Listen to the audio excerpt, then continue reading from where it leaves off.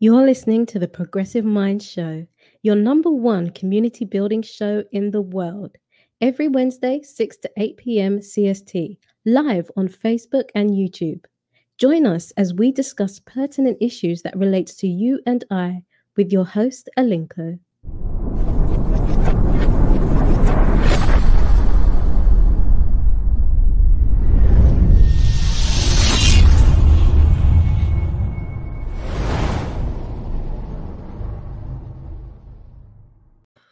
Hello, everyone. This is the Progressive Mind Show. We apologize for the late start of the show this afternoon. You are welcome to the Progressive Mind Show. Our topic today is tribalism in Ghana. We want to look at how it's connected to Fix the Country movement. Right now, that is the biggest conversation in Ghana. We want to begin to look at the historical context of tribalism in the country Ghana and tackle the difficult question of why we are so tribalistic. How did we become so tribalistic? We also want to get more specific by looking at tribal actions we engage in, such as branding and name calling. We are very known for that. Then we will follow this. We would follow up with exploring how tribalism has affected our social lives and how it plays in our social, in our economic growth and politics. With regards to politics, we want to connect tribalism to the movement that we just talked about, the hashtag Fix the Country. How did we get here? How did we engage? How did we allow tribalism to possibly allow our leaders to take advantage of to the point that we find ourselves in this predicament as a country? Clearly, we cannot change. We cannot call for change by looking at the government through a tribal lens. How do we take our tribalistic lenses going forward so we can make the changes that we want in Ghana? This is essentially what we want to be looking at today. Feel free to share your comments, ask questions, and contribute to the show this afternoon. It's very important to look at the issue of tribalism in Ghana. Now, I am not a historian, but I do understand, but I have a fair knowledge of the migration of people. Now, no, there is no nation that has come into existence by them being naturally or by their being by they being the originators of that land. Let me put it that way. So almost all nations had come to existence due to migration of people. So in essence, as humans, we are supposed to be custodian of the land that we occupy, the places that we occupy. But Dr. Ren is in the house. Dr. Ren is the executive director of Modern World Institute. Yes, please. Modern World Institute. We will let him tell us a bit about himself, and then we can continue with the show. We are glad that you'll stay with us. This is the Progressive Mind Show. I'm your host, Alinko. Dr. Ren, welcome to the show, bro. Well, Dr. Ren is a Ghanaian. I schooled in Ghana. Currently relocated to United Kingdom. Institute, Modern World Institute is basically an institute that is a think tank that we take on policies, we take on research based policies to make sure that we inform, educate, and also create awareness in terms of politics, in terms of development to our base. And so in a nutshell, if you ask Modern World Institute, it's also about telling the African story in a positive way, that here we are, modernization has come. How can we bridge the gap between the colonial times with the modern technology? Okay. And so these are some of the things that the Modern World Institute stands for. Thank you so much for breaking that down. How long has it been in existence? Honestly, it was once upon a time from Positive Action Ghana and now Modern World Institute. So we've been there not quite long, almost 5 years now. Not quite long. Yeah. And you said you schooled in Ghana. Were you in the old? You look like someone who was in the old system. The way you carry yourself. Well, I went to one. I think I went to one college, the only college in Ghana, and I went to a university. So from Adisado College, I went to Cape Coast University, and then over here we are. So you went through the old system, right? Sixth form, all of that. Well, not through the old system. I think that when the old system was about to fade out, that was when we joined. I got you. Okay. So I see, because I remember I was in the old system. I think we were in the last batch. So okay. So I think when you guys were leaving, that's when we were. That's when you came in. It was an interesting transition at the time, you know. Yeah. But no, I can vibe with you based off the way you. So when you call yourself now, so yeah, the Modern World Institute has come to stay. It's 5 years, 5 years old. Do you have affiliates here in the States, in the UK, over the world, in Ghana, Africa, or it's just you? It's not only me. We have our people also in Ghana who are also helping out. Okay. Usually, before it was Positive Action Ghana, but we got problems with the name, Positive Action Ghana, and people were not so comfortable with the name, so we had to change. So if I'm being honest, when we changed the name, it's not even up to a year now when we changed the name. So yeah. So if I'm going with the new name, we're not even up a year now. So we are open. We are now trying to put certain things together to start having other offices and other. So if people are interested and they want to join, they want to inquire more, we're now setting up. They shouldn't hesitate. I'm sure when the program is going to the end, maybe we'll put our handles down, and if other people want to join, if there's any advice, yes. Is this similar to Franklin Kujo's what's it called, a think tank institutes? Well, I'm trying to get a name. You know Franklin Kujo, right? Yes, please. I know Imani.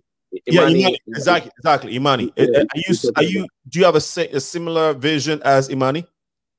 Yes, and I think that our core is also to go down to the grassroots. Okay. I think not basically about the educated ones. Some of the think tank tends to deal with only the elite. Ours is to also go down to make sure that those people that were not fortunate to go to school like we were can also understand the policies, the educating for them. So. You say that yes, someone like Imani, but also we go a bit further to the policies. Yeah, you are on the ground. You are more grassroots, which takes me to think of the group that was his name, Kwame A+ leads, which is TPP. Are do you think you share similar values? I think that currently, from the last time, if I think I watched A+ very well, he was talking about taking the TPP to, I think, for them to become a political party if somebody sees it. So I wouldn't say that is what Modern World Institute stands for. We promote development path through traditional ways, and also ours is also to say that the traditional ways of doing things, we can also add the modernization touch to it. Introducing, yes. Yeah, that makes sense. I think that I like your model because on this show we call it defining the balance. Basically, how do we pick what we had, what is modern, fuse it, and progress? Because even as when we look at some of our traditions and our values, a lot of them has held us back. And so how do we get rid of some of them? And maybe in the future, we can talk about these things, like spending 8 hours at funerals every weekend, having our loved ones stay in the fridge for 6 months, 3, 4, 5 months, and spend all types of money on them while people are struggling. So these are some of the things where we can, and that's why I really jive with that. And so I would just say, thanks for having a great vision for the country Ghana. As young men in the diaspora, a lot of times when we come here, the goal is to live the dream, right? Make money for ourselves, build some homes, and do well for ourselves. But the issue, the sense of community is what sometimes lacks. And so when I see folks like you who has a bigger vision or a bigger community at heart and trying to see how we can build Ghana together is so admirable. Last question before we go into the topic for today. Have you had like grave challenges with the project that you started, trying to institute or trying to basically enlighten people on what we need to do to grow as a people, as a country? Oh yes, I think that there are more challenges. I mean, the educational system, and I think that if we look at how, if let's say for instance, I take the northern part, there are many people that yes they go to school, but really the understanding of even going to school is not even there. It's like we are being told to go to school. That's why we are going to school. But for the purpose of why we want to be educated, a lot of people don't even understand. Right. So when you see many of the things being done in Ghana, people join associations and even they don't even understand why they are in the association. You're right. So I'll give you an example. Somebody might be an MPP person in Ghana, a supporter, executive member. He has gone to university. He believes that the MPP ideology is different from the NDC ideology. So when you take the MPP ideology, it's similar to the ideology of the conservatives here. Yeah. So they believe in different ideologies than the NDC. NDC's ideology, that is the socialism style, more or less like the labor system here, the Labour Party here. The MPP is more or less like capitalism. They believe that let us create the platform. When we create the platform, private businesses can thrive on it. For the rich. That is not what the NDC stands for. But somebody will be an MPP member who shares in the same ideology like the conservatives. But when they come from Ghana and they are here, when it's voting time, instead of voting for conservative, they end up voting for Labour. Yeah. So you ask yourself, is it that the person is just following him because he feels that I have to follow and it's right for me to follow in MPP footsteps? But when I come to UK, so it means that the person really does not really understand what they do. Exactly. And that are some of the challenges that we get with whenever we go to the grassroots. Also, I think there's major issues, major issues. Even roads, transportation, feeding the system. There's nothing like unemployment offices where people can even go and say, "Oh, if I need employment, this is my skills. Perhaps I'm not good in reading and writing, but I have some skills. My skill is that I'm very creative. What can I use it?" So you see that many talents go waste in Ghana because the system of education is that if you're unable to pass English and Maths, you cannot go to secondary cycle. So a lot of young boys end up having no hope and no future. They're not even going to the secondary, let alone from the secondary to the university. So these are some of the challenges. There's a lot of bridges, and I think that as a policy and a think tank, and we keep on thinking, we keep on bringing out ideas and also passing it to the appropriate authorities to take note of it. Yeah. Thank you, Dr. Ren. So we'll bring it home now. Tribalism in Ghana. And we'll connect it to Fix the Country because you're big on that all the time on social media.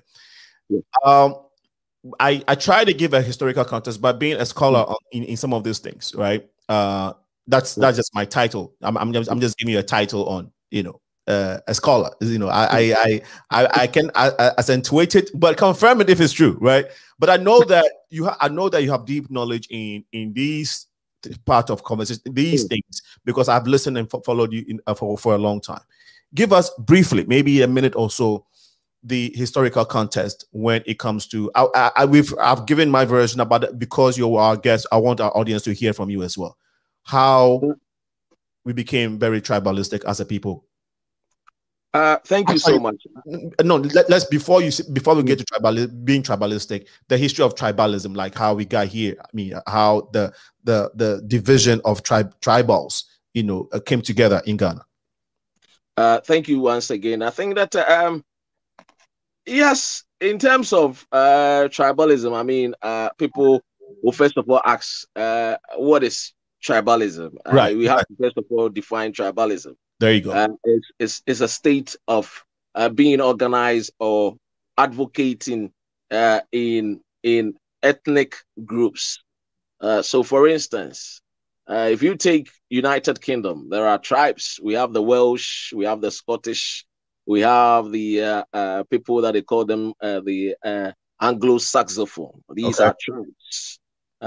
In Ghana, there is a lot of tribes. We have the Mamprusis, the Kusasis, the Akans, the Gans. So these are tribes. Right. We got here. That's the question. I think that it's one of the biggest questions. Yeah. How did we go here? Yeah. I say we moved through. Yeah. The essence of this is to start bringing awareness to this grave problem that we've had, as a people. So we'll do our best to tackle it. Maybe another time we can continue, but please go ahead. Yes, I think that if you look at how we got here, first of all, before the Europeans came, the black people were living peacefully. We're living together. I think that if you look at the history, and I think that this is where a lot of people will bear with me, and I think that maybe perhaps those that have done history will bear with me when we talk about the partition of Africa. I don't know if you've heard about it. After the Berlin Conference. In November 15, 1884, throughout to 26th of February, 1885. We share common history when in terms of in terms of ethnic groups. We share common history in terms of culture, tradition, and heritage. So you see that the history of the Ashanti is more or less similar to the history of the Gans. The history of the culture that they share is more or less like there's similarities in it. So the way we eat, the way we talk, the way we behave, the way we act, there's some common history together. Right. But we like I said, we're living together until the white man came to cause division among us. Okay. Which I called the partition of Ghana, which is similar, like I said, the partition of the Africa continent. That was when it started. So we started placing some importance onto a particular set of group of people, and so they gave prominence to where the natural resources mainly was found. So, for instance, the white man realized that there was a lot of gold and diamonds in the Ashanti part, so they placed some importance to the people of the Ashanti. So the Ashantis felt that they were superior. Don't get me wrong. Yes, the Ashantis were superior because if we're talking about the Ashanti Empire, it cast across all the way through to Sierra Leone, Liberia, and other places. So it is really true. They were great. But the reinforcement of the white man's and the motive behind the division tactics to separate us gave some prominence to some sectors, some ethnic groups, and so it made other people felt like they were not superior, they were born of any lesser god.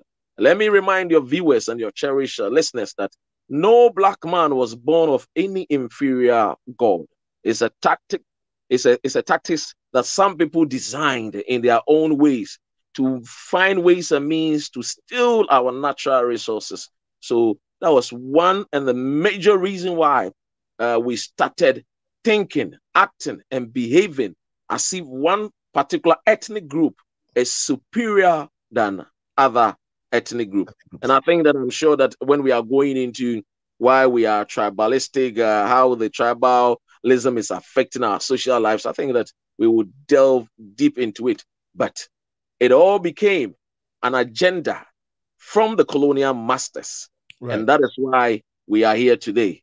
And I think that until we are able to overcome the ghost of low self-esteem, it's going to be very hard. Thank you for breaking it down. That's why I call you the scholar. And so, no, thanks for doing that justice to it. So before you came, I was basically also trying to play the devil's advocate. I'm like, how do we, because yes, the stories you shared, I mean, the history gave, resonates with me. I'm aware of it. So I was asking, how did we as a people allow ourselves to be, first of all, ruled by a few Europeans to the point where we were dominated over our language, our culture, our territories, and we were basically imposed on by the Europeans with their culture and the values. And this is something that baffles me sometimes. Briefly, how did we allow ourselves to be completely overtaken by a few Europeans? I think that it's something that up to now, many people are still looking for the answers. I wouldn't say that there's one particular reason, solely to the reason why we have gotten here. Right. It's a compound of issues, right? Factors, right? Of factors. Yeah. And I think that one of the factors is that the black man's nature is somebody that we tend to welcome people from outside, and we give them the chance. And people take advantage of our lenience and our hospitality as a weakness, of our hospitality as a weakness. Yeah. And so I think that we gave in to some of the colonial masters, right? Because they also, some of them were advanced. The Romans and the English were more advanced. Mind you, they had gone into it before. We had never gone into those kind of things before. The British were being colonized by the Romans, so they knew the essence of slavery. The Jewish has also been in slavery, so they knew all the essence of it. And I think that we let our guard down, and I think that was when these people also took advantage. And mind you, these are people that many years ago they were living in the caves. And so if they have come and they see you living in building pyramids, and you have gold, you have diamond, you have bauxite, and you are playing with it, and they could not even feed themselves. They don't even know the system of how they can even make firewood.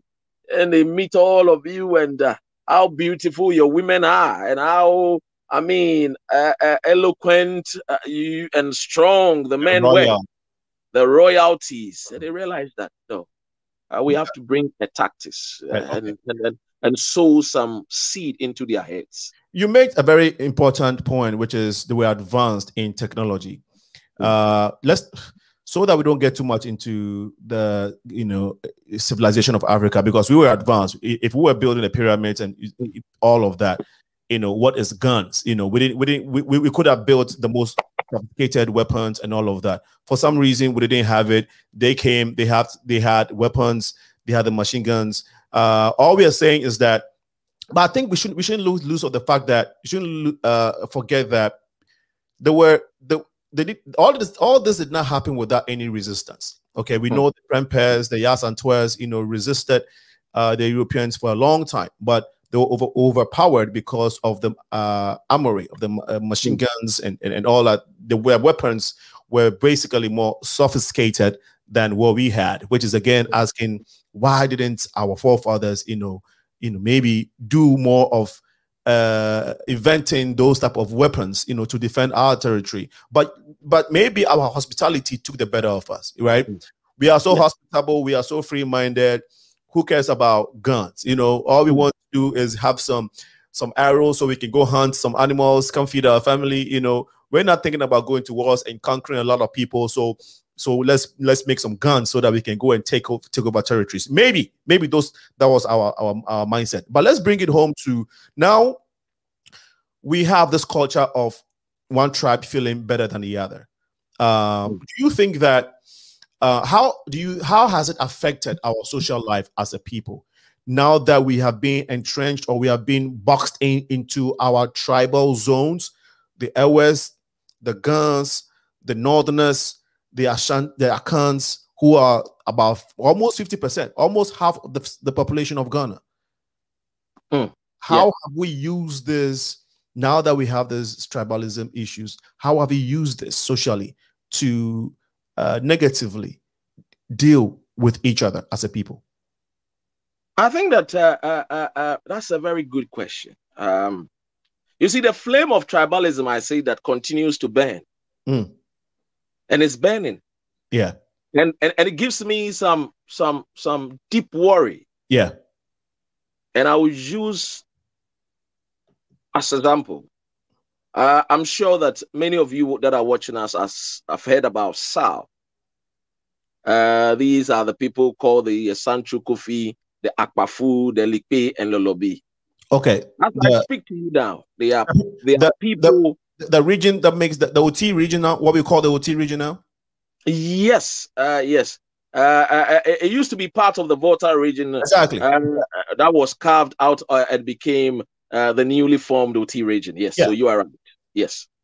So here's my worry. The flame is burning, and rather furiously is gaining momentum. And one would have thought that since we have a president who tout himself, with all respect to him, His Excellency Nana Dankwa Akufo-Addo, who is somebody who stood on many platforms as a human rights activist, one would have thought that at this particular time that we have come far, knowing what these tribalism has affected us. You remember the Konkombes and the Nanumbes. Yep. A lot has happened. If you go to the history of even the Rwandans, the Hutus and the Tutsis, we have come far. Even Liberia. Exactly. So it's still something that gradually the flame is burning. And it's really, really gaining momentum. And that is my worry. Yeah. My worry is that if care is not taken, it's going to be hard for an Ashanti to marry an Nzima, or an Nzima to marry a Kwiapim, or a Kwiapim to marry a Ga, or a Ga to marry maybe the Kusasis or the Gonja. Because gradually, some people are trying to make their tribe feel more important than others. You see, in a national context, tribalism can be a mixed blessing. Right. On the credit side, anxiety to enhance the reputation of his tribe can inspire a man to great deeds. So, for example, we can take the positives of the Ashantis, we can take the positives of the Nanumbes, the Kokumbes, the Sisala, the Gans, the Frafra, the Dagatis. But when we start placing some importance and superiority to a set group of people, like for instance, trying to segregate and make some people feel as we are talking without a member of parliament, then what signal are we sending? Right. Then we are sending a signal that they don't feel a sense of belonging. Yeah. So run up to the election, we saw people going to the voter region and people started shouting and all these people wants to move away from the region because they think that Ghanaians don't want to welcome them. They think that they are they from Togo? Are they Ghanaians? Why are we not welcome? Why is it that we have sent military people over there? Right. You see, this flame that I'm talking about is something that if care is not taken, when somebody just lit one match, before we realize, it will consume all of us. Yeah. Just like the Hutus and the Tutsis, the way it happened in Rwanda. There are importance there. Yeah. But then it is gaining momentum and it is really affecting us. And gradually, people are talking and people are voicing out. And the way they are voicing out and the way they are pointing hands, especially if you are a member of the Achim, you feel like, why are we always being mentioned? It's because some people have placed some importance. Is it because of that? Or it is not because of that? It is. If it is that, how can we balance it? Yeah. So that as a country, some people will not feel like others are being respected more, and others are feeling like they were born of any lesser God. Right. And I'll tell you something fantastic about Dr. Kwame. There is a college in Ghana called Ghana National College. It was founded by Dr. Kwame. And it was this particular basis, that's why he founded the Ghana National. He believed that Ghana was one country. Remember, he was fighting for one Africa. Yeah. Ghana was not something that he was thinking about. Division, divide and rule. So he brought this boarding system and he said, let a northern child come to this particular school. Let the Eastern child come to this particular school. Let the Western child come there so that they can learn among themselves the cultures, the way they eat, the way they bath, the way they do things. So it brought unity. So when we entered to some schools, we realized that it's easier to mingle with the Ashantis. It's easier to speak to the Northerner, the other tribes. This was the way that we were going. But today, if we have a people called the Sanchofi, the Lolopi, the Akpafu, Likpe, and Lolobi, rather, without a member of parliament, and there is no MP or no both minority on the side of the minority, on the side of the majority, voicing out and raising their voice that this is undemocratic and unconstitutional. It's inhumane. It's inhumane. Right. So you will make the person that lives in Sanchofi feel not important. Because he does not even have a member of representative in the parliament house. So now they don't have a voice. Who speaks for them? And the national leadership attitude is like, we don't care about you. Exactly. And these are the ripple effects of tribalism, and this is how grave it has gotten to the extent where a group of people, like Dr. Ren is saying, do not have a representative at the what would you call the in parliament, and here in the US we'll call it Congress. Can you imagine that a constituent or a county or a state does not have a rep, and the government is not saying nothing about it? It's like nobody even speaks about it. And so this is how important this is. But Dr. Ren is very, I'm not as political as he is, so he dives into it. I want to bring it home where eternally, locally, where again, where the tribes intermingle.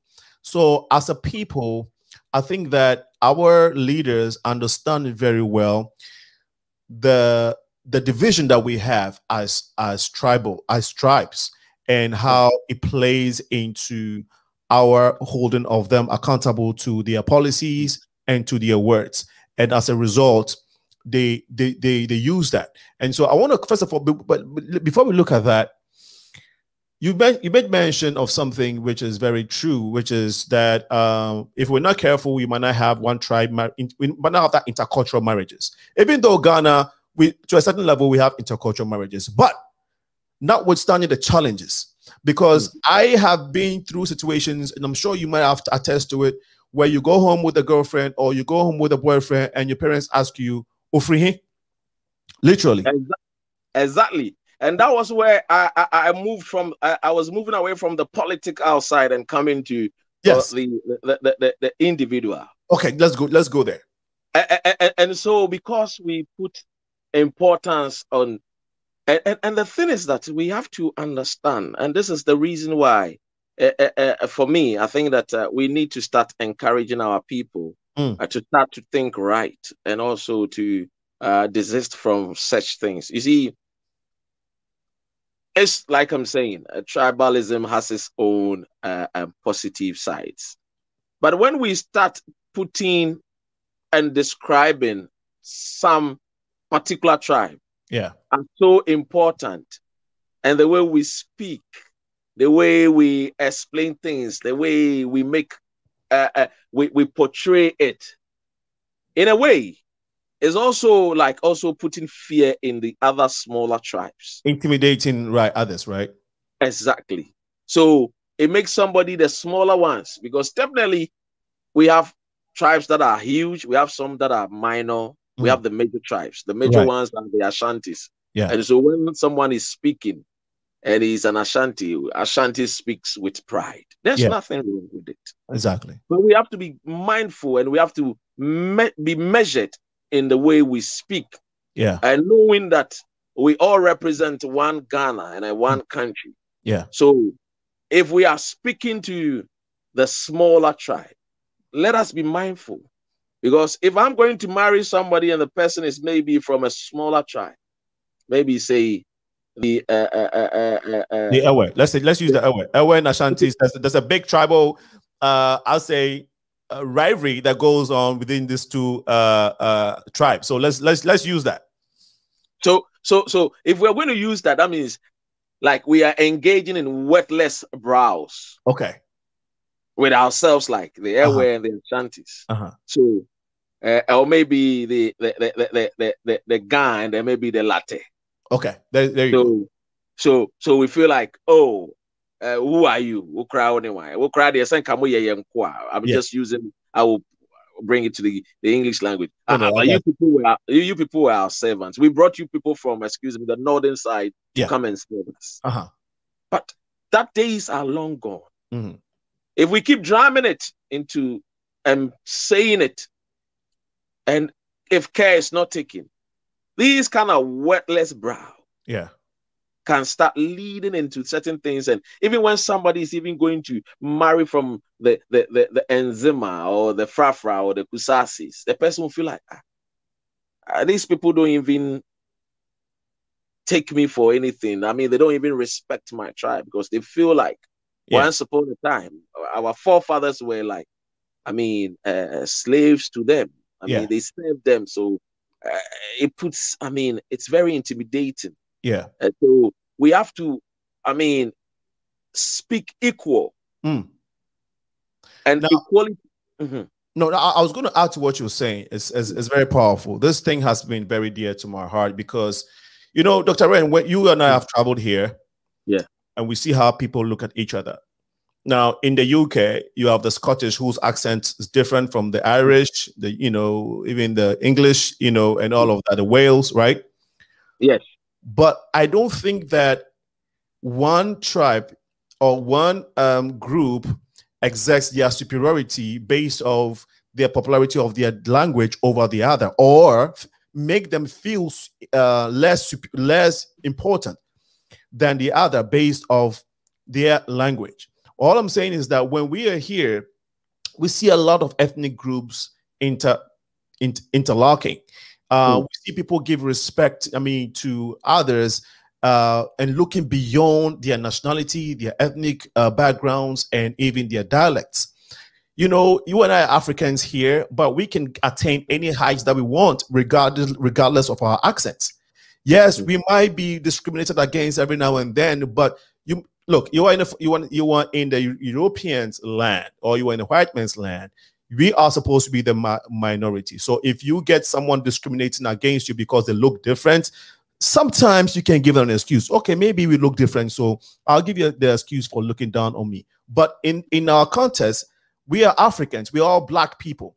And how is it that we look at each other, you know, with a certain complex, even though we're all black, right? So there are situations where you would see someone, you know, that would react to, like when we have leaders who would compare certain tribes and call them and tough, like we have names, right? The name callings that we have, and Tafo, you know, and Cranfor, Aigbefo, okay? Now the Aigbes will say Ashantewo. See, there's a way, a gato, you know, there's a way you say we are Kenyan and we are Shantini. And that will make you feel, oh, okay, that's fine. And there's a way I say it that makes you feel agitated. You see, acknowledging your tribe itself, it's fine. There's nothing wrong with it. Having that tribal identity. This is where I'm from. This is where my parents are from. This is my culture. It's fine. But it's different from being a tribal bigot where you make the other feel less important because you belong to a certain tribe and you have certain culture and certain traits and you eat differently, maybe you dance differently. And so the other one is not even important, even though we live in the same country. And this is where it becomes so grave. we have perpetuated this legacy that Dr. Ren just mentioned that was given us by Europeans, if they gave it to us or if we had it ourselves. However, whatever it is, we have allowed it to grow. And he used the word, is gaining momentum. The thing is getting, is getting to a point where he may render us into a situation that will be uncontrollable. We've seen it played out in countries like Rwanda. Thank God Rwanda is picking itself back up now. But look at the lives they have lost. All right. So as a people looking forward, going forward, I think, like you said, we have to start conscientizing ourselves to understand that you are human. We have to start looking at you based off what you bring in the head, who you are in the head and in the heart. Are you a good person? Do you place value on the things that matter in life? Do you respect me enough? Are you intelligent to take on a task? Do you have a vision that is good for all of us? We have to start looking beyond how we sound, because how we sound is not our doing. It is God-given. Language and dialects, we didn't create it. So if God in his own wisdom decided, and if you believe in God, decided to give us different languages, so be it. But then he also placed us in a confinement in societies where we have to coexist. And so if we find ourselves as Ghanaians and having similar food and dress culture and similar values, we have to start understanding that Okasa but the way you speak, the dialect that you speak, does not necessarily make you a better person. Let me say this last thing, and I'll have Dr. Ren come in. As I'm talking about this, it's just dropping in my heart, because I get this here in the diaspora. Dr. Ren, I talk to friends in Chicago. Now, I know you've heard the word Akata. Yeah, Akata boys. Okay. Akata Akata has a very derogatory meaning. The meaning of Akata eya aboa. Okay, you were lying. So the meaning of Akata eya aboa, a wild aboa or unrim. Now, per the history here in the diaspora, at least in Chicago, in the diaspora in the US, a group of people migrated, from Africa, came here and gave them that name, nicknamed them that. Why am I saying this? You used to sound word now till today. When I meet folks, I'm like, bro, it didn't papa. Yenti mean fret and crofobia say, and now the people who look like us, and I say, Sancrophobia say, this is the meaning of it. But guess what? People still use it. You know the excuse they give me? I'm gonna say, oh, say young kwa, say young cannot bontain, but young kwa, say, if we are within ourselves, any use, any refer almost. And I'm saying, how does that even sink?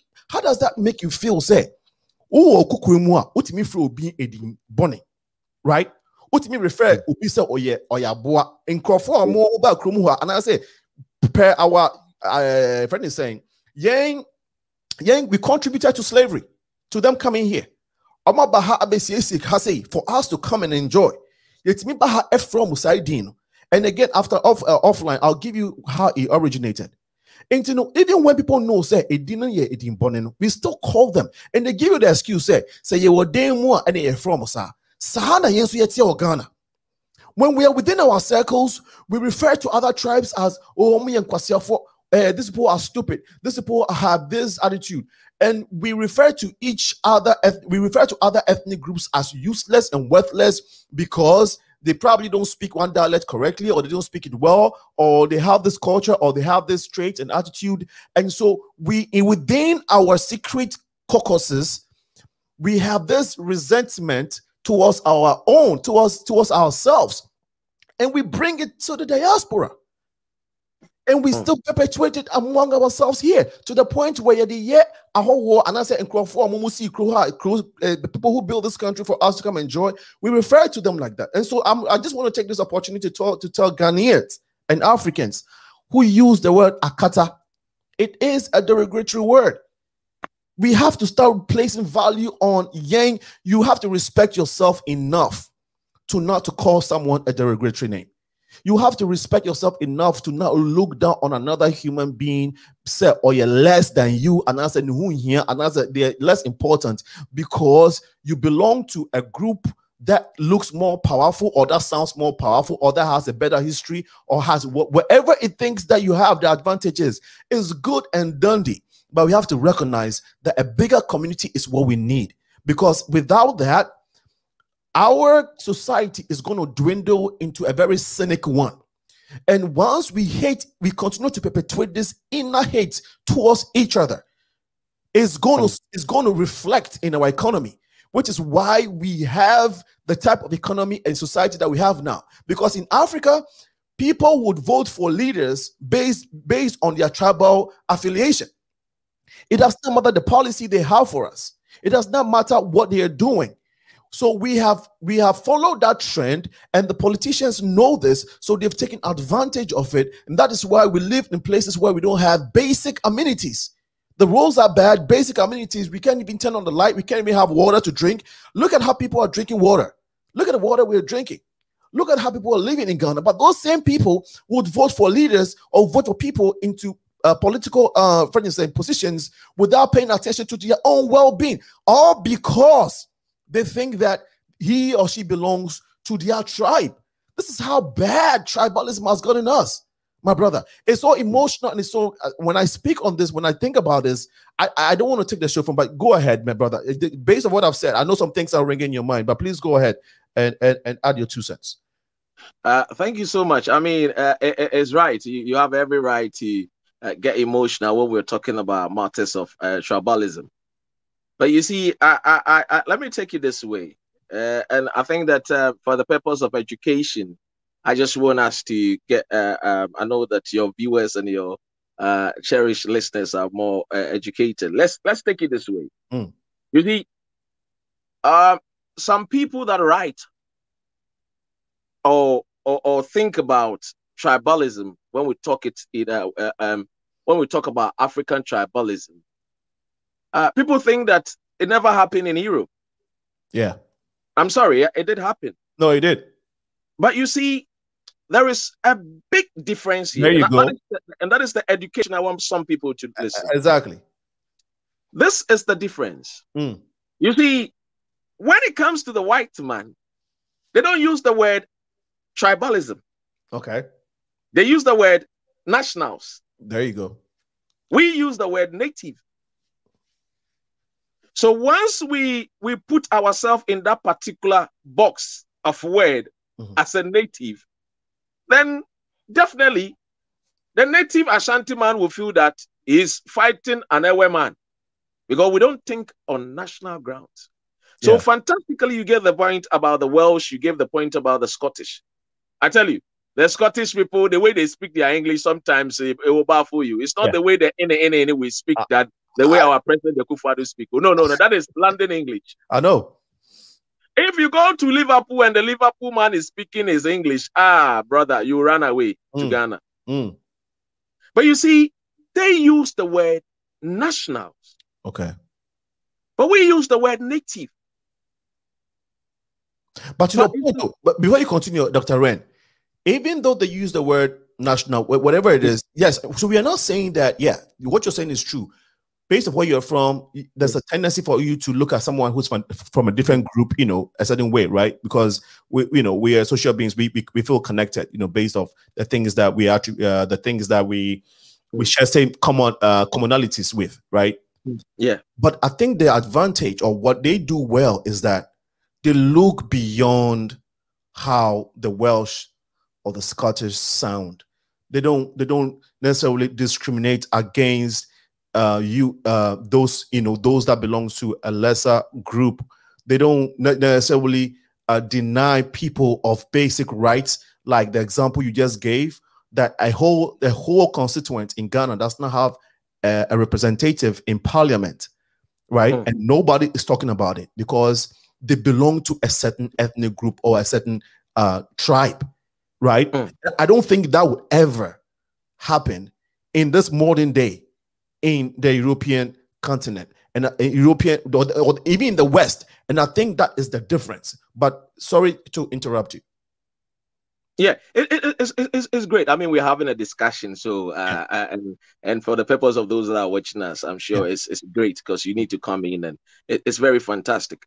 You see, I brought the terminology of nationals because it's very important. Right. You see, it's important because that is what, when you are growing up and certain things are always being preached to you, that your color already, unless you bleach, you don't have any importance. You cannot be, classified as beautiful. So you see people go in purchasing all kinds of, other cream to become beautiful. These are some of the things that normally it takes greater effect on our people as Africans. Yeah. Because mind you, people have sat down, thought about it, and they have come up with certain policies to make sure that we don't realize our potential as a people. There you go. And so those kind of terminologies always will be used. So if we have to start thinking and thinking right, we have to understand that the terminology that the European use to describe their own is different. Yeah. They use national.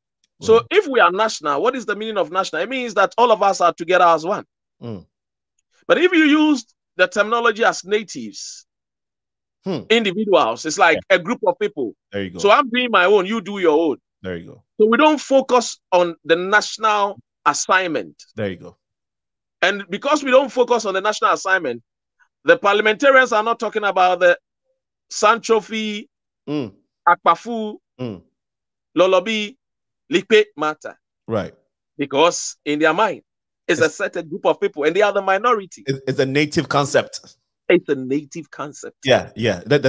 You're right. The national concept of looking at things is not embedded in our culture. So we can speak that way. We can look at things from a nationalistic standpoint. That is it.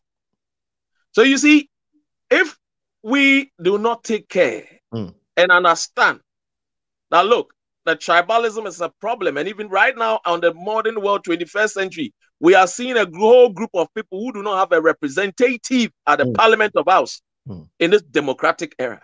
Then I'm sorry, this is not democracy we are practicing.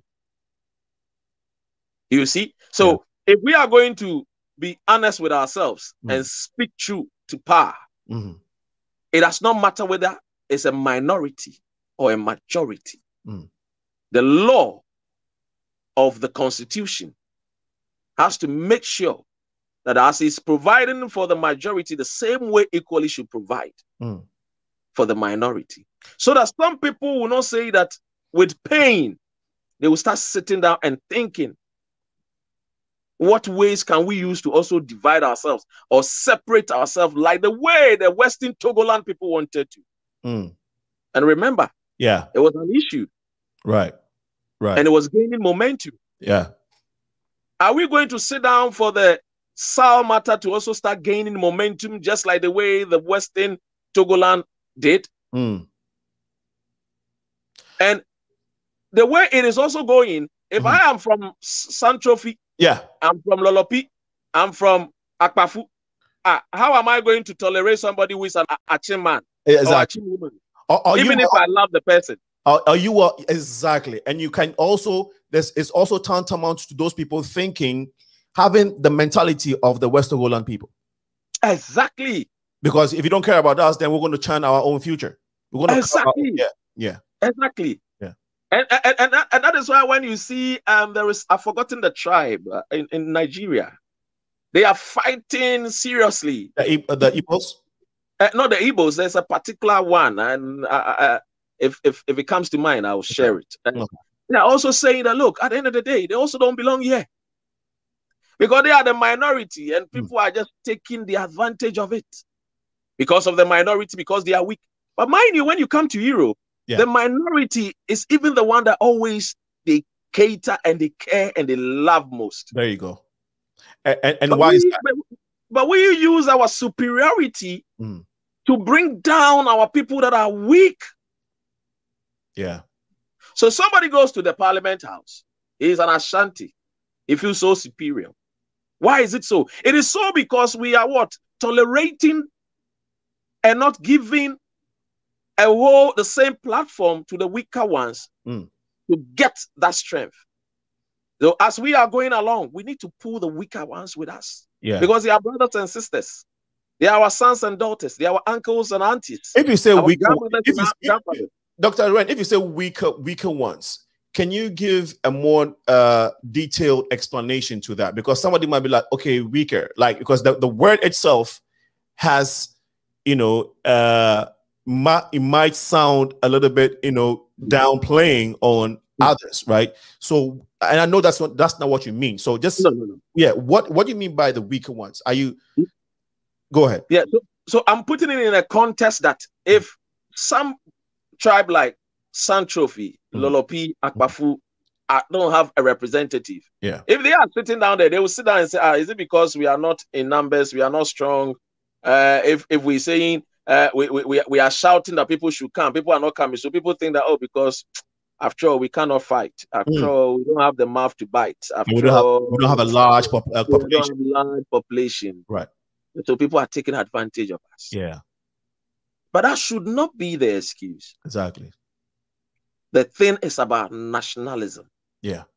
And that is how the Europeans, they had the problem. But they had to quickly realize that if we don't start putting this terminology into the heads of our people, that no matter where you come from, we are one.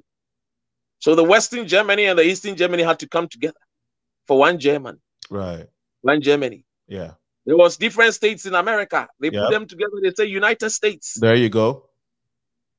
There you go. Why are we in this 21st century? Even before it was a UK, you had England, but now you have UK, right?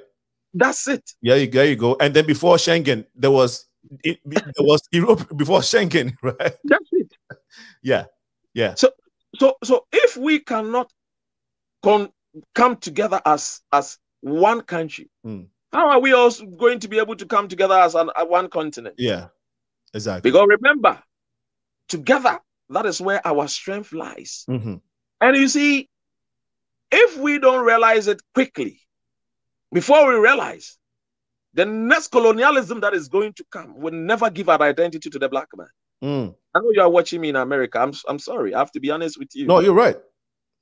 And so if you have a brother or an uncle who is an MP or a minister or a president, advise him well. Let him know that, look, as a people, as a race, if we can go far, we need to go together. If not, before we realize, gradually, some people have crept in and taken advantage of our disunity. Right. Do you know that for the purpose of education, one country called Republic of Congo, and anytime I talk about Congo, I cry, I weep. Yeah. You know why? It's the richest country in the whole world. Yeah. The richest in the whole world. Exactly. Do you know that only Congo alone can feed the whole of Africa with electricity?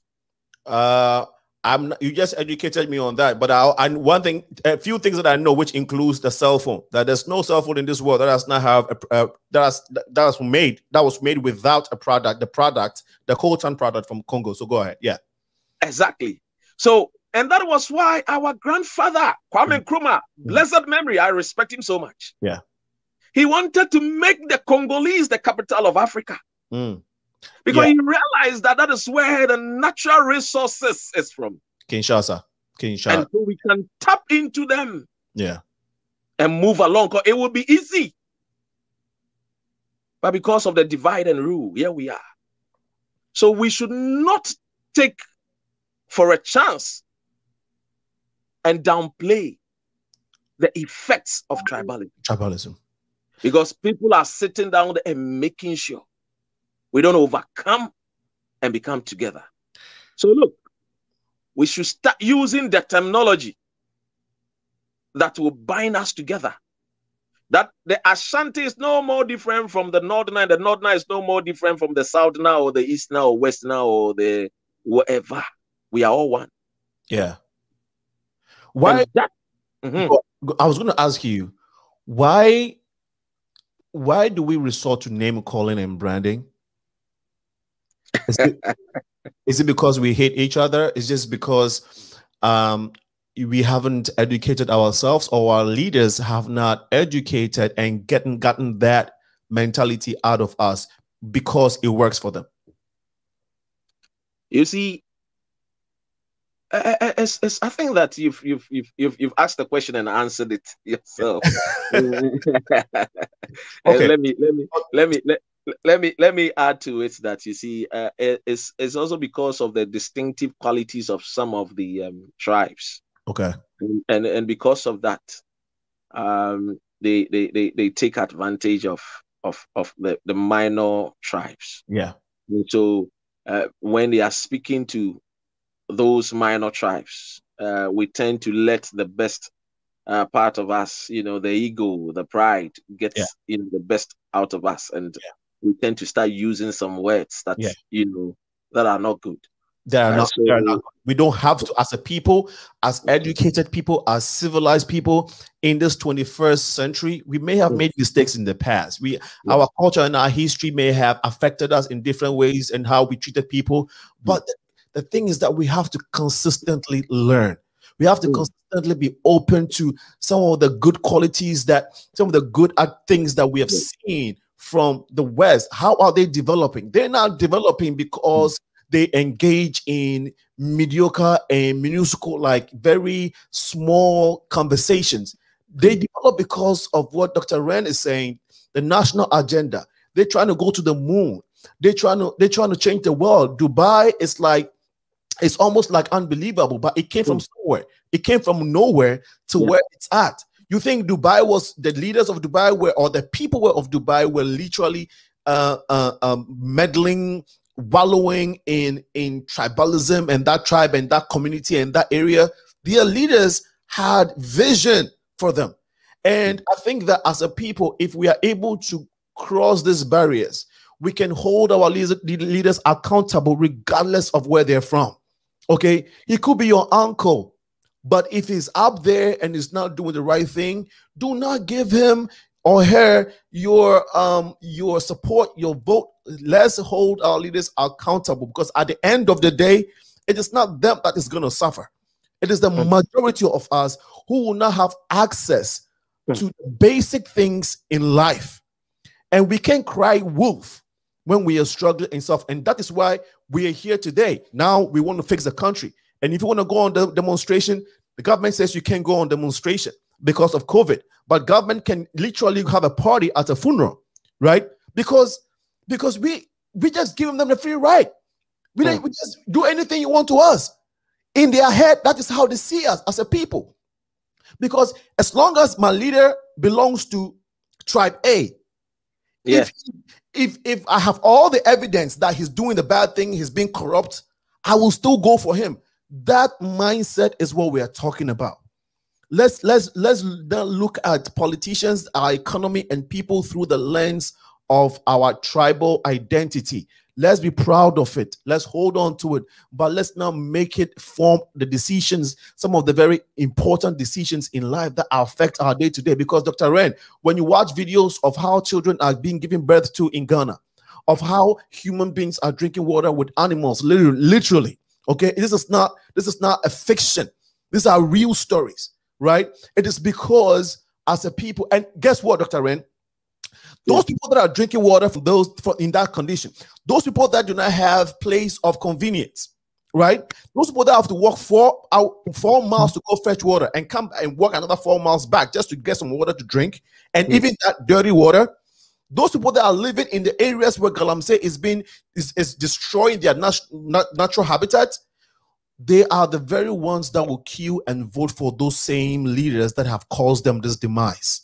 Why, Dr. Ren? Because they belonged to your ethnic group, plain and simple. So now, go ahead. And I think that you are right. You see, we have to understand that, look, for the purpose of giving respect to the skin color, there are certain things that are petty, right, that we need to shun away from. Exactly. Because you see, As I speak to you now, the Chinese child is developing a mobile phone. Yeah. What is our children developing? What new technology are they even bringing out or being introduced to? They haven't even seen a computer yet. Even simple keyboard self. Yeah. And you are sitting down there somewhere in Nzima that, as for you there, you vote for CPP because Kwame Nkrumah is CPP. You eat CPP, you drink CPP. So if it is not CPP, nothing. Yeah. Hey, yeah. Hey, Rabba. Right. What is wrong with you? You are sitting down in the voter region. NDC is not helping you. Yes, a lot of things there because it's Papa J. He's a Votarian. I'll vote for him. You are in the Ashanti region. You know that Muhammad did infrastructure development under the Fourth Republic. Apart from Kwame Nkrumah, nobody comes to him. But because Ashanti for the area, a friend is saying, hey, was no I was still there with Japadi. Also, no. Hey, he be one. Yep. It's about time we have to work on the mind. Yeah. The mindset is corrupt. Yeah. The mindset is corrupt and it is based on division. And so the colonial master taught us that until you snitch on A, B, C, D, you're not going to get any help. And so before he gets any good things, he has to do something damage to their brother or sister, pull him down syndrome. No, let us grow. Our competitors is not ourselves, our competitor.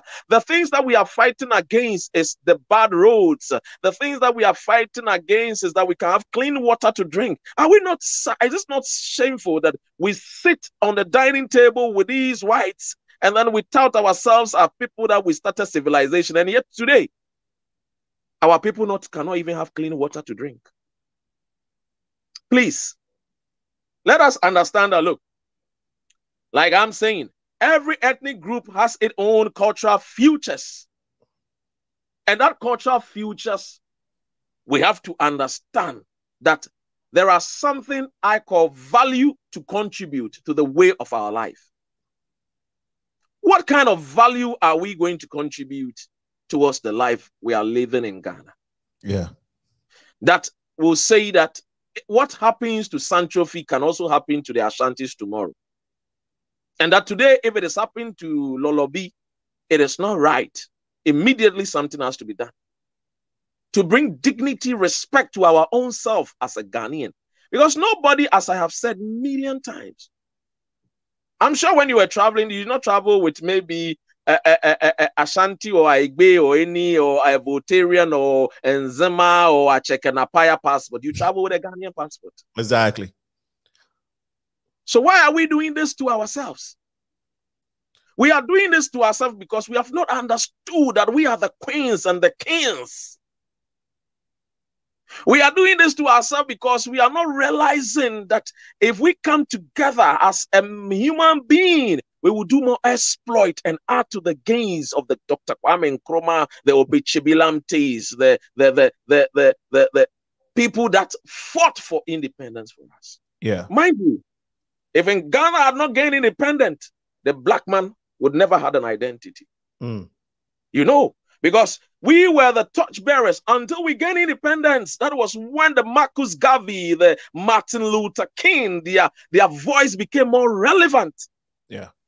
It became relevant because it will resonate directly with the people that live in Africa. Because those that were living in America were few blacks. But when we gained the independence, that was when people started shouting and saying that, yes, the black man is capable of managing his own affairs. Yeah. Let us for once put down our differences and tell everybody that, yes, indeed, it is true. We are brilliant. There's a lot of qualities. Let me tell you one thing. In Nkrumah's wisdom, he gave the people of Ashanti and the Northerners Kwame Nkrumah Science, University of Science and Technology. Do you know that? Do you know why? He realized that the Ashantis were more industrious. And he realized that the Northerners were more creative. So let me build something called a science and technology so that whenever they bring out their creativity, their creativeness, we can channel it through education and use it for future building of our nation. Development, yeah. He realized that the Westerners and the Central people were people that love education, they love teaching. Let me build them a university there that will train them. They realized that the university, and he turned it from the university, the college to the University of Ghana. Mm. He said, look, let us build, bring out policies and programs that will enable them read their laws and do their businesses, because the Votarians and the Gans, they like reading, they like to argue. Let us do all these things, because out of every distinctive qualities, we can get the best for the nation. Right. Today, where do we stand? Are we going back to the days when the greater enemy that we have to fight, we are losing it as a Ghanaian? Now, if we are talking about Ghana and we are calling for world meetings, do we even call our president? No. They look at other African countries before they will come and consider Ghana. Hey, where did we lost the baton? We were racing at the speed of light. Yeah. We were a hope and a beacon to the black man. Yeah. Things are not going well.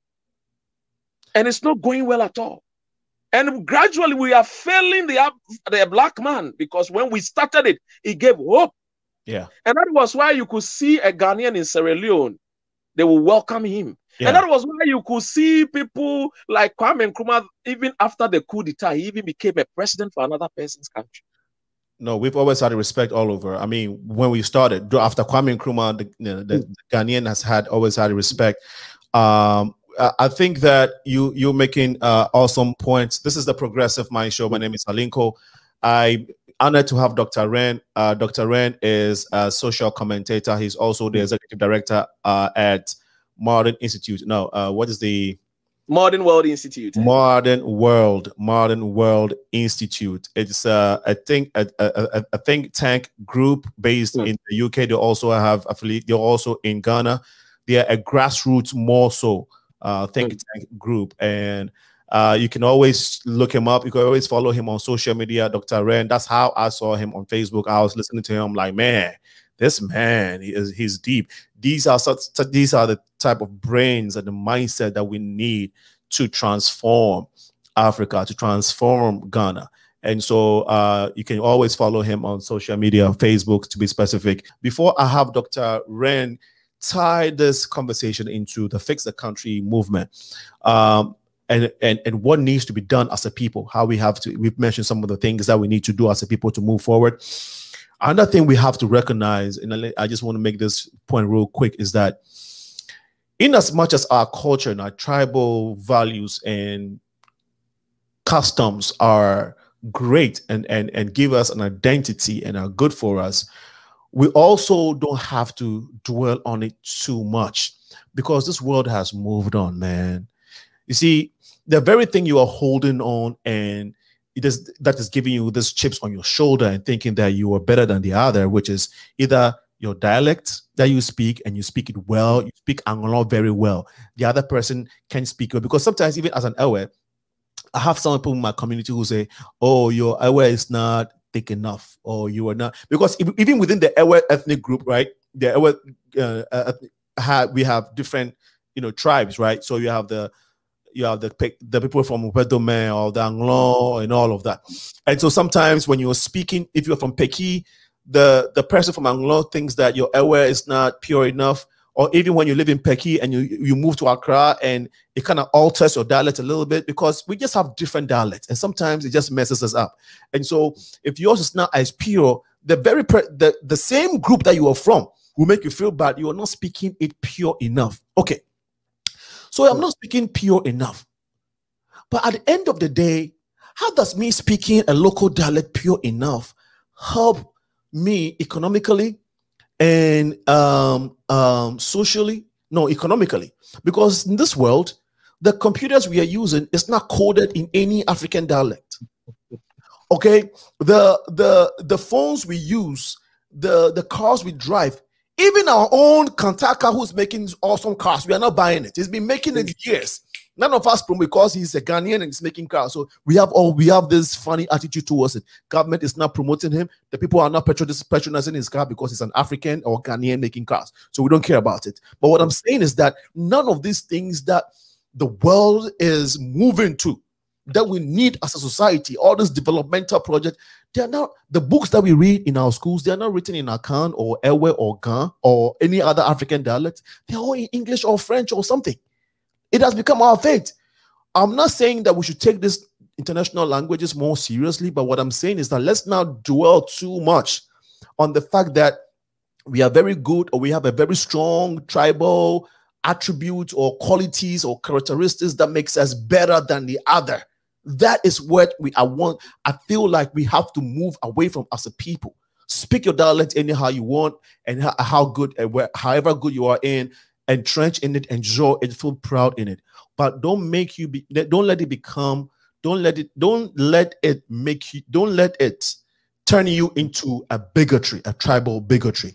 And that's all we are asking for, so that we can look beyond these things and think about the things that matter. The Chinese are taking our country over because for some reason, this same tribal sentiment, we have allowed some leaders to do whatever they want. So the leaders take us for fools, so to speak, so they can sell our country without thinking about us. And so we are here, and the Chinese have come to Ghana and transformed the processes of making cocoa. They have mechanized it, and they're producing cocoa and turning. Very soon, they wouldn't care about Ghana's exporting cocoa to them. These are the things we have to worry about as young people. Being innovative, being creative, calling our leaders to book, holding them accountable, and having a mind of our own is all we are asking for. Dr. Ren, please. I think that thank you so much once again, and thanks to the viewers and those that are listening to us. Honestly, if you are looking at what is happening, I mean, with the fix the country and what is going on, I am saying that now I am happy. I am happy to say that once upon a time, it was not like that. We were very gentle, we were very calm, quiet. We were very respectful.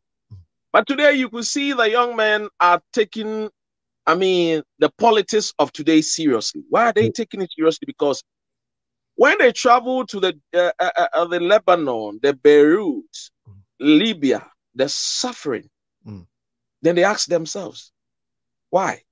Yeah. What wrong have I done to deserve all these? Exactly.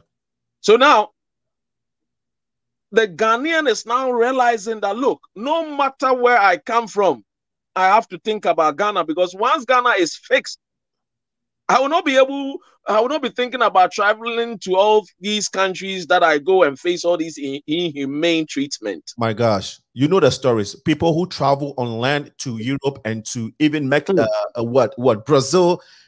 Some of the countries that we would classify as third world countries, even though it's not necessarily the right word to use. Ghanaians would die, rather want to die to go to these countries, right? That are also considered third world countries. They're not doing well, but anywhere is better than Ghana. Anywhere is better than Nigeria. And I can speak to Nigeria because I know some friends and I know we share, same issues. And so I just wanted to add to that, because I've heard stories, bro.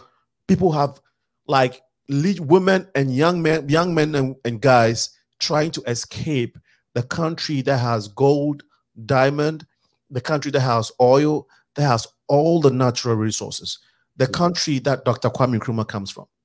Dr. Ren, please continue. And so you see, others are our people, our own people are suffering. And then you have these group of Ghanaians who are not in those other countries that are facing this kind of treatment, but equally did not had much education, but they found themselves in Europe. Yeah. Now they sit down and they speak to their brothers in Libya. They sit down and they speak to their brothers in Kuwait, Beirut. The other time I heard one Ghanaian living all the way in Cambodia. I said, what is this guy searching for in Cambodia? Exactly. Cambodia. So when they start talking together, they realize that no, the European system, even though he's not a German or a British, when the wife gave birth, they are taking care of the wife. The system is being put in place. Yeah. Then he calls his brother home and said, no, my brother, what is going on is not well. Then the one also living in Ghana said, I have finished university. Do you know that 10 out of, if we are talking about the people that comes out of the university, 1 to 10, only 2 people will get job. one will get job in the private sector, one will get job in the public, in the government sector, the public sector. And even the public sector is because maybe your father is connected to an MPP or connected to the government in power. And even there is choked. Exactly. Because and as it is choked, the minister can bring their children. Yeah, right. But you publicly tell you that it's choked because what? Yeah, you tell you that no, door is closed. But yes, they'll bring in the back door. They'll bring their their cousins and their exactly. Yeah. So you see when this minister Osafo was saying that the public sector was choked, but then there was way for his son. Yeah. So when the man sit down and say, I went to the university with these same minister's children. Why is it that it's choked, but their children can go get employment? No. We are tired. Enough is enough. We have to speak out. And then we want to speak out. They say they will not let us speak out. Then they said, no, look, the form system whereby we have been voting because we vote on tribal grounds because we want an Ashanti or an Achim to become a president. No, now we are tired. Yeah. We don't want it anymore. Right. We are not going on that tribal grounds because after all, we don't even see what you people claim they have done for us. Do you know the many times Akufo-Addo visited Ashanti region, ran up to the election in 2020? Yeah. He went there more than 5 times. And he was cutting swords all over the place. After cutting the sword, what has been put on the ground? Yeah, it's pathetic. So when they sit down, they realize that we help you to come to power and we are not getting anything. And recently we heard what the Okompre, as they normally call him affectionately, Honorable Kennedy Japan, saying that we are told that we cannot employ MPP foot soldiers. There is bitterness. We are told. We are told. Yes, we are told, which means that Ken Atefua is being heard saying that the president Akufo-Addo and Bawumia is saying that they cannot employ party foot soldiers. And he is saying that if that is true and it came from the president Bawumia, then he can also guarantee them that Akufo-Addo will not get a successor, someone to come after him. So this is the trend that is going. And the young men are seeing that many promises that we made or they made to them are being unfulfilled promises. And I say that when I look at Ghana, I say that we are being led by a man without character. And so, for instance, you are a young man, you have seen a lady, you love the lady, you make all promises, and you cannot even fulfill one. My brother, the sister will run away from you one day. But in this case, the brothers and sisters are not running away. I think that we are still holding on to I take that back. I think that this time around, people are beginning to realize that, look, I think they may have made mistakes because I've spoken to people who have literally said, yeah, to our phone. Okay. People friends from the Ashanti region. Okay. Because they believed that because Nana Addo belongs to their clan or their ethnic group, they don't care. They didn't care about what was going on.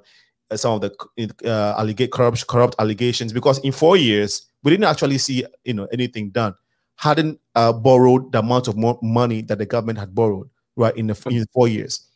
So what was the grounds for giving him a second term? So when you have these conversations with friends, sometimes they'll be like, you know what, Abeko Godia Enko Corner, right? Which is also entrenched in the tribal sentiment. Another thing that I also realize is that now I know that it's almost 6 minutes to time, so I'll let you finish the point you were making so that you don't lose your train of thought. I will come in later, but please continue with the points that you were making. So you see, all that I'm saying is that, look, when the Ghanaian youth look at the leadership currently, they are men and women without character. Yeah. And I say people without character because when a person has a character, his words, his deeds, and his actions are in tandem. So what he says, he does it. Yeah. He makes sure that he shows you that this is what I'm doing. Right. But when a person has no character, he says one thing, he does another thing, and he keeps promising. Because every person who do not have character is a promise person or queen promise. So all these things and the hardship, then the youth says, no, enough. And let me explain it to somebody who is watching us who say, Feast of Country, who are they? It's the young men and women who, because of the hardships in the country, has taken it on social media to campaign under the team Fix the Country.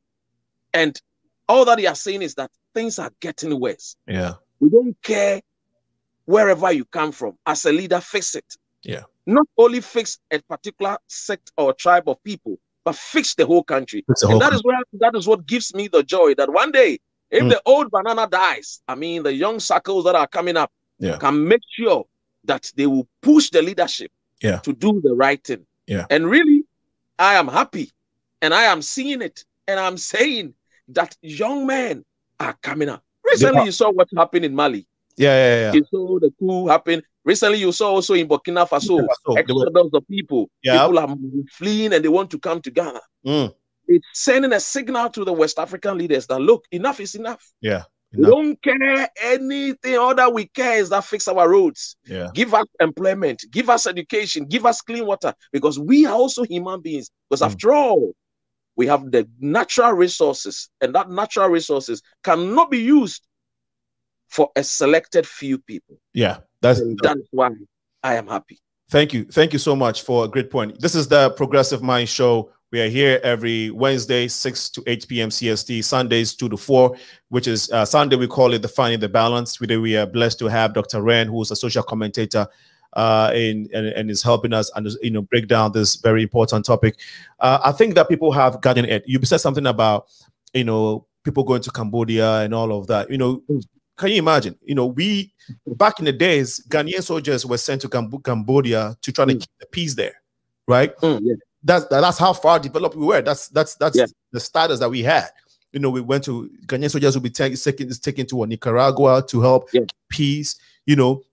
When Liberia was in situation, Ghana soldiers were sent there. So all of we are saying is that we have the pedigree to becoming great. We have shown greatness. Ghana has come along where we have shown development. Kwame Nkrumah set the pace. The nuclear centers, the atomic, nuclear centers. So he had a vision. When he was building highways, some European countries, we didn't have highways. So we can do it. And so we shouldn't allow tribalism to blindfold us, to make poor judgments when it comes to selecting our leaders, when it comes to holding them accountable. And I think that, like you said, it's really caught up because the guy who started the movement, Kali J, is a young man, 24, 23. We interviewed, we had him on the show. He said, look, I just felt like we were tired and I just put it there. Like, look, fix the whole country. So he said the same thing you were saying. I said, what do you want the country, what do you want the leaders in Ghana to fix? He said, just fix the country. Just fix every part of the country. And so, great point. And I think that this is one of the examples that makes me believe that the youth of Ghana have really woken up. When I see people like Captain Smart, who literally before these elections, we saw him carrying what was it, cement or something? Yes, the cement. Fully support, and he voted for this current government. Okay, coming off of the for me, I think that the government's first 4 years was an abysmal performance. I think he didn't do well, and I don't think that he warranted a second term. But people voted for him anyway, and for Captain Smart, who voted for him, and to be saying publicly now for doing what he's doing now, Captain Smart is all over the place now, preaching this fix the country movement and pushing the young ones to start thinking nationally and not, so I think that the trend is changing. People are getting it now, so if you voted a wrong way, probably because of your tribal connection, now you understand that it's not going to cut it. Tribalism is not going to cut it, because I always say the computers we are using has no writing, has nothing in our tribes, nothing close to it. We don't have any coding in our name. The books we read are not in our tribal dialects. So why are we all over it like that? Why are we making it fill our heads and we walk around? Drop it, feel proud in it, but let's look at the future that Dubai has. Let's look at the standards that Dubai, we are humans too. We can make it. We have the ability to build societies because our history shows us as Black people, we had societies like that. And so we have it in us to be able to do it if we are able to check some of these benign things that have been holding us back.